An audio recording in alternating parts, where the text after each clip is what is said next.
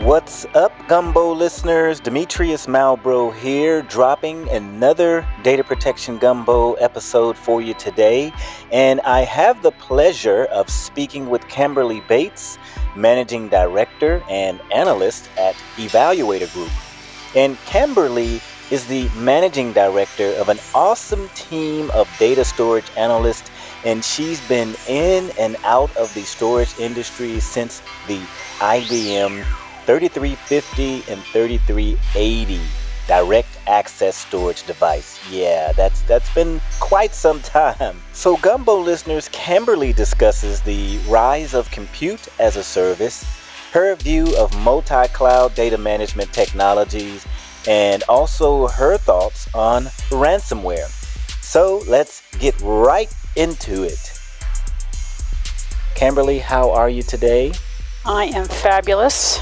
Glad to have you on the show and to have a different perspective from some of the other strict techie people. You know, we're reaching out into analyst land, so I'm really curious to get your perspective. So how about starting us off on telling the Gumbo listeners a little bit about the Evaluator Group and what it is and what makes it different from some of the other analyst firms, if you don't mind. We're a boutique analyst firm. We're often talk about us being an inch wide and a mile deep on all things data storage and information management. So a bunch of engineers here that love to get their fingers dirty. We've got a full-fledged lab here that we test things in. But the other big piece of us is that we deal with the end users. We have a client base that's like the global 500. Folks that are customers of ours and that trust us with their decisions on information management and data storage. Okay, great. So you guys are not just talking heads. You have the technical capability to go deep on the technology, and I've also picked up that you have some pretty cool and awesome technical skills as well, and can kind of go to bat with some of the great ones. So I'm ready to dive into some more questions here with you. Go for it.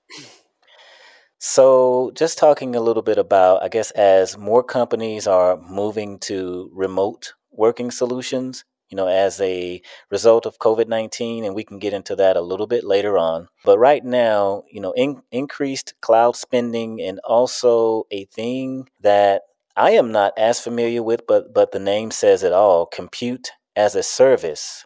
Right. And so why is it important for Gumbo listeners to understand what CaaS is, or compute as a service is? Okay, so compute as a service can be seen in a couple different perspectives. The way we cover compute as a service is we look at it as where you are actually, what you're buying is just strictly the service of your entire infrastructure stack. Networking, server, storage device, and you're paying a consumption price to the vendor, trues up on a quarterly basis or a monthly basis, and they're also managing that entire environment.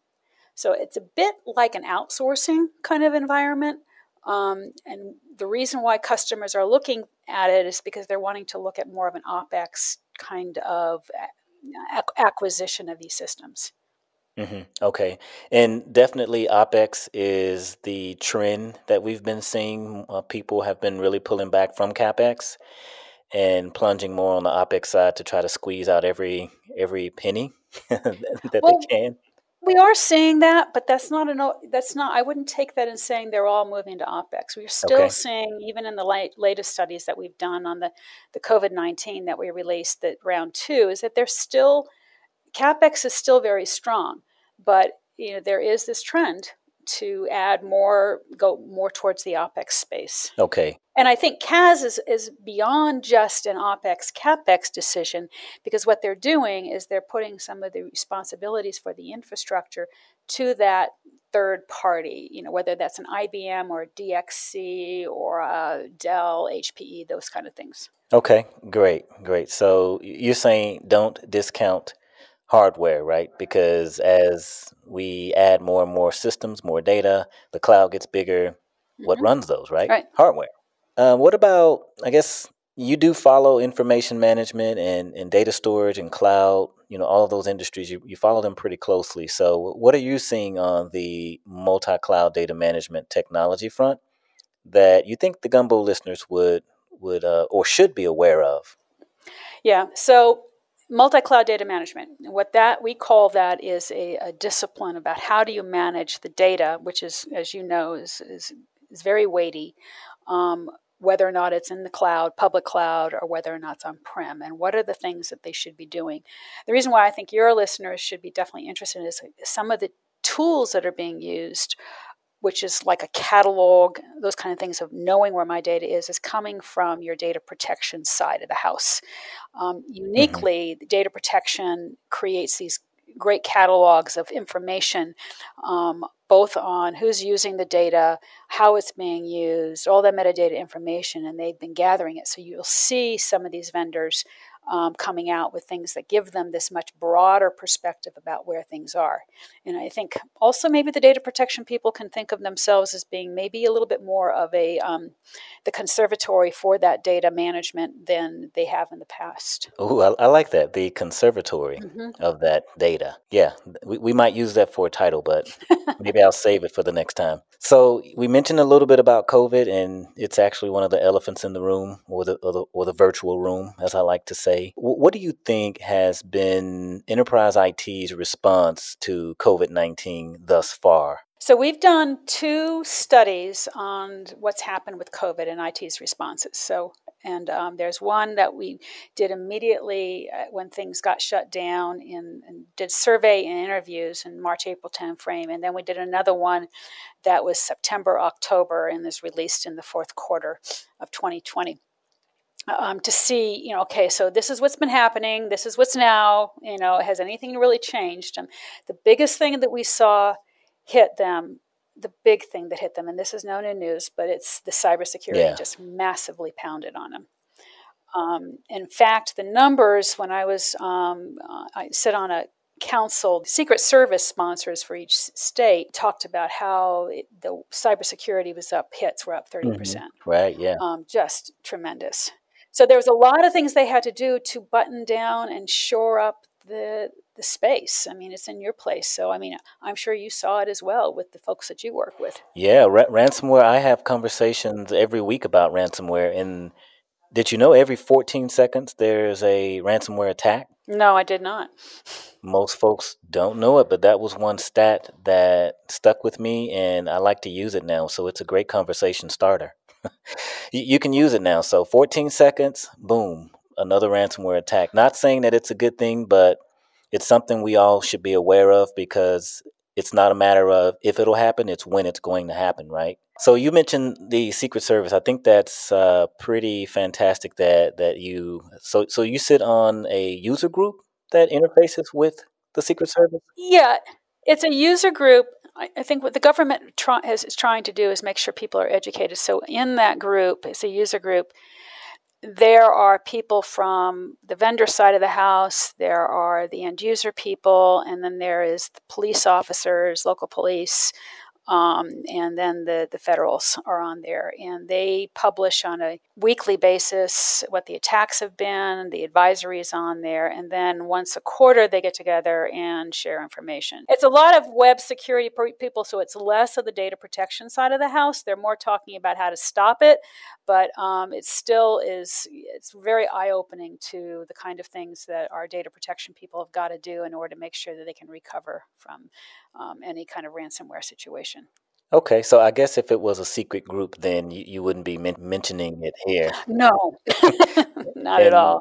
I guess if someone was interested in joining, is it like open membership, or you have to be invited from a friend who knows a friend who knows a friend? I believe it has to be a recommendation from somebody that's already on there, and I'm not sure how they vet. I had somebody that's in the web security business and put my name up, and so however they went through the process. But back when we could meet face to face, you had to submit your social security number in order to get into the meeting. So whatever they did to inspect you. Yeah, so some type of backdoor checking of the social security number to make sure everything is clean, and then interfacing with some of the guys who are out there creating the ransomware as a service kits, etc. Yep. Yes. Ransomware as a service, RAS. Yes, It's a thing. that is a thing, and maybe we can talk about that a little bit too. But before we do that, I'm wondering about the state of the IT initiatives that, COVID-19 has really spun most, well, literally everybody into. Containers, right? Container application workloads. Is there a little bit that you can share about what you have seen from just a container perspective, or is it not much to share there? Well, it's coming. Okay. So what I'll say about with COVID, what happened initially, everything got buttoned down, and everybody said, "Okay, so what are we going to do?" And then as we came into the fall, you could see some of the money starting to free up, and they were looking at, and where the money was going is what I would call this funny phrase called digital transformation. So Okay. let's follow the money, right? So digital transformation is looking at what are all the new ways that I need to, if I'm a company, I'm interacting with my customer. And that has to do with user interfaces, it has to do with customer data, etc. And it's a lot of web. So where does that go with the container piece of it?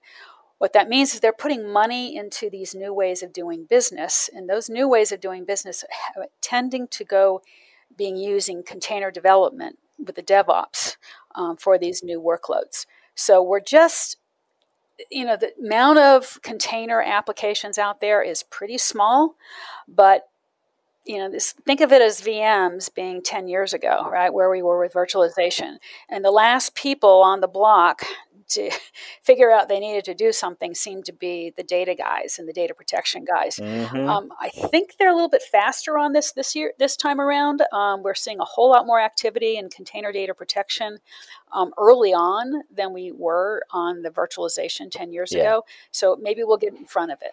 Okay. Yeah, the data guys, we we like to sit back and protect things and not necessarily go outside of the front gate and look for trouble. We don't really want trouble to happen. We want to, try to keep things backed up and protected. And if trouble happens, then we got you covered. We'll give you a recovery, right? So, I'm one of those data guys, and I have seen some innovation happen pretty quickly, especially on the container side, and being able to, protect microservices and like Kubernetes and Docker and things like that. So it's definitely gained a lot of momentum, and data protection and backup and storage guys are kind of waking up now to see that maybe I should learn some of those technologies. So yeah, I'm glad you mentioned that, Kimberly.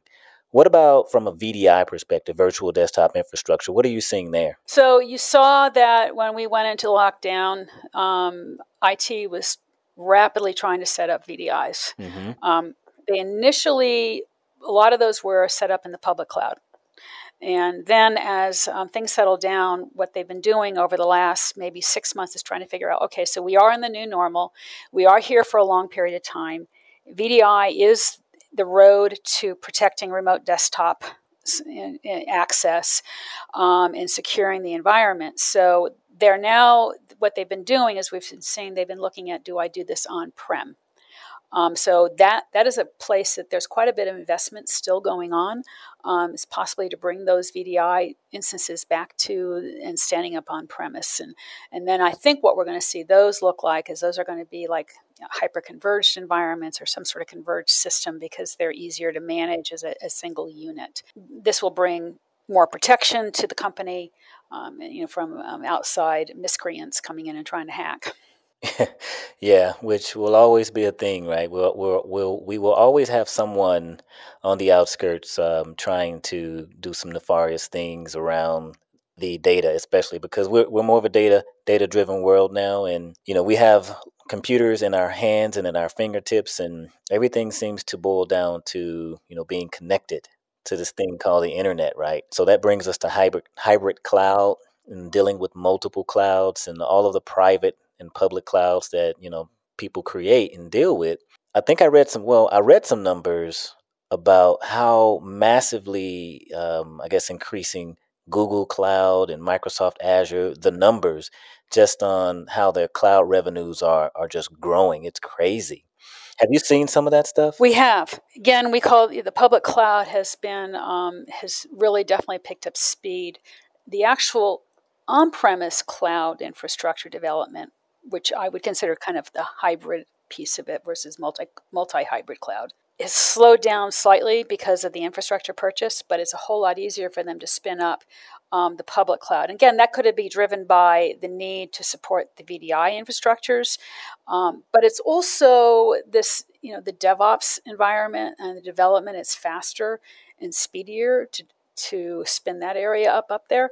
It's still, I still wary just saying the public cloud is taking over everything, because when we look at the data center, what is on-prem versus up in the public cloud, we're still in somewhere around an 80-20 split. So it's, as we started out by saying, is the hardware is still important. Software and on-premise is still very important especially when we talk, data sovereignty and some of the regulated industries we have. Now you're talking data sovereignty, compliance, regulations, GDPR. Oh my. Oh my. There's a ton of stuff that we have to be worried about. And you know what? I actually think that data protection and backup and storage guys are some of the smartest, people in the room, because we have to be privy, to all of those different things, right? The rules and regulations, the laws, and how to protect it, where to put it, how can we recover it. So that's why I really feel we're sort of in a sweet spot right now. And just imagine, the next couple of years from now, 2 to 5 years from now, how artificial intelligence and machine learning will start to increase and end up being, more threaded into some of these technologies. Like I've already seen, several backup vendors already roll out solutions, I guess from a ransomware perspective, that has, AI and ML heuristic capabilities built into them. What are you seeing, I guess, from an artificial intelligence and machine learning perspective? We expect AI and ML to proliferate throughout all of the technologies. What that's going to enable the IT to do is go on to do things that take more thought process than every day-to-day activity. Also, to be able to look at the amount of data that's coming through and make some decisions based upon the trending of that information. So we're seeing the detection going on to say, hey, there's some unusual detection here. Please go take a look at it. Is this something we should be doing something about? Particularly, in your file access kind of environment. So yes, this is going to continue to grow. Now, the interesting thing about it is where you'll get that is usually in from a cloud or as a service offering with that vendor. And but the implications of that is that if you have to have your maintenance contract with them. So if you on a data protection software typically, but for instance, I was talking to a client the other day that they wanted to go to a third-party maintenance because their box is about 5 years old. But if they do that, they lose their as a service AI ML offering. So there's a catch point on there. Okay. I guess it's smart to have some type of catch point on there as far as changing a license agreement or a service or whatever the case may be. I want to go back to the word that we all love, digital transformation, right? And the impact of COVID-19 on digital transformation. I'm just curious, is digital transformation a real thing from your perspective? How do you view that? And I guess what's your definition of digital transformation? So I would ask before I define it, the end people that are listening to that as a consumer, how are you expecting to interact with your vendors? More and more, we're asking them to provide whatever service they're in a digital format.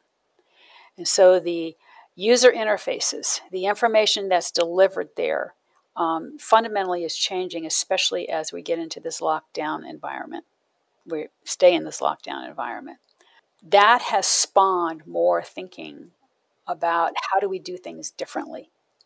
And from everything from how you interact with your refrigerator to the cars and healthcare, etc.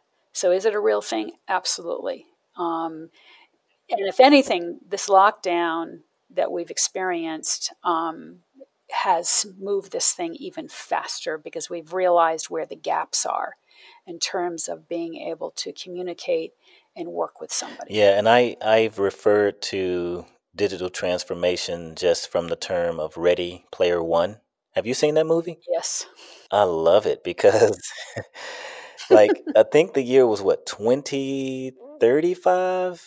Yeah, I It think was so. Yeah. yeah, it was way out in the future. Not that far. And right, yeah, because if we continue on the same path we're on now, where you have more people not respecting Mother Earth and just taking from her instead of, really being cognizant and of what we're actually doing, to the earth and the ozone and, all of those different types of things, that we could end up in a situation like that because technology is, becoming a thread that's weaved into all of the things that we're doing now. What is your approach to the protection against ransomware? Do you have a certain solution or technology or philosophy around it that you would like to leave the Gumbo listeners? Well, I think they already know 3, 2, 1, right? Yeah, So probably. you've Yes. got right. I'm sure they are. And so that is the basic, number one space, and to go back and make sure that you have that implemented thoroughly across all of your environments. Not going to belabor that Hmm. piece of it. The second piece of that is probably looking at something that's dealing with more of a continuous data protection environment for your critical environments, and protecting in that manner. So probably taking another inventory of your systems, looking at them and saying, do we have enough protection here? Understanding that you've got to think about sleeper ransomware being in your systems for over 13 months. And that, so they can, and they're also going through and they are attacking data protection systems. So even if you think you've done discipline, you've got the discipline down pat, they're going to go stick something in there and saying, okay, so you get an Easter egg popping up at you, 18 months later. And all of a sudden, you don't have a backup to go to, so you have no choice. So moving on to, I guess, back to COVID-19 and I guess the impact that COVID-19 has had on us as individuals and, IT staff in general. Work from home is now the new normal, and VDI has exploded because of that. Is there anything else that you see as a result of COVID-19 impacting the IT staff, maybe around training or some other thing that you see? I think as they have ramped up a digital transformation, as you've got containers coming in, as you add in more tools to automate the systems, the staff will be shifting over into some new areas. I really think it's important that our data guys start thinking of themselves as data managers, not just storage managers. And if you put that hat on and say, okay, so what does that mean? How do I bring value to the organization as a manager and curator again of the data and what we're using it? Understanding the value of the data now is often not understood. So there's this save everything and save all forever, in case they might need it later on. There's regulations that say I'm going to want to get rid of some of the data at certain times, but as we get into more of machine learning kind of technologies or digital transformation technologies, perhaps that data becomes very valuable and I'm going to want that data. So you become a curator of the information. Curator of the information. There's another term. I just latch on to these phrases and it's like, what am I going to name this episode? So that's another good one. I appreciate you continuing to drop those phrases and nuggets for me. So one last thing before we roll into the closing Gumbo question. I guess we haven't spoken about IT budgets and I guess how they are affected and, I guess around technology procurement, etc. What are you seeing on that front? Are you seeing budgets being impacted more or less? And how is procurement affected? So budgets got slammed down, shut down. I'm not going to spend anything until I figure out what I really need to spend on. So your business justification for whatever purchases you're having, recommending, takes some new scrutiny. Whether or not I'm looking at total cost of ownership and am doing an upgrade, or which is a lot of the upgrades are on hold. Everybody's going to be asking for more information, more data around it. They are making the investments, and in some sense, the big companies are saying, okay, so if I make the investments today, I can take a competitive advantage, because if my competitor is not doing that, I come out of this thing much stronger. That's a phenomenal, fabulous concept that the CEOs and COOs are adopting in terms of how do you manage through the COVID. If I've got cash, let me invest it in those things that I know is going to have a significant return on the investment in the company. So those justifications become critical. Again, thinking of yourself as a data manager and not as just a hardware person. The other thing I know is that the security budget is still getting spent on. Data protection budget had money spent on it early on. Most of those have been buttoned down now as they've gone through their business continuity practices and said, do we have everything in place? So we're seeing it's not as free-flowing as it was maybe 5 months ago. But there's money to be had here, and got to make your business case to push it up the ladder. Cash is king. So if you have cash, then hang on to it, because you're definitely going to need it. We're not out of the woods yet, and we still don't quite know when we will all be sitting back sipping a pumpkin spice latte, laughing at the fact that we went through this thing called COVID-19. So yeah, it's been great having you on, but I wanna hit you with this non-technical question, and I call it the closing gumbo question. What would you tell your 16-year-old self if you had an opportunity to travel back in time to secretly change your destiny? The funny thing about it is I probably would have moved into the security technology world because I really love the security technology world. But even when my 16-year-old self wasn't even thinking about that much of computers when I was running, looking at where I was going to go and what I was going to do. But, try a lot of things out, and, don't be judgmental of, mistakes or failures, because they're only opportunities to think, hey, that didn't work, but other things will, and they always will. Things will always work out. And one of my friends, I love this phrase, be curious. Just be curious, where is this going? So when you get hit with something, and that was my thing in March when this all started happening. It's kind of like, be curious. Is there a way that you would like the Gumbo listeners to maybe reach out to you on social media like Twitter or LinkedIn? LinkedIn. I'm Camberley Bates. That's Camberley Bates. Please reach out to me and say you heard me on Gumbo, and we'll connect. And my Twitter handle is Camberley B. I'm not on there that much. I'm definitely on LinkedIn all the time. So. Okay.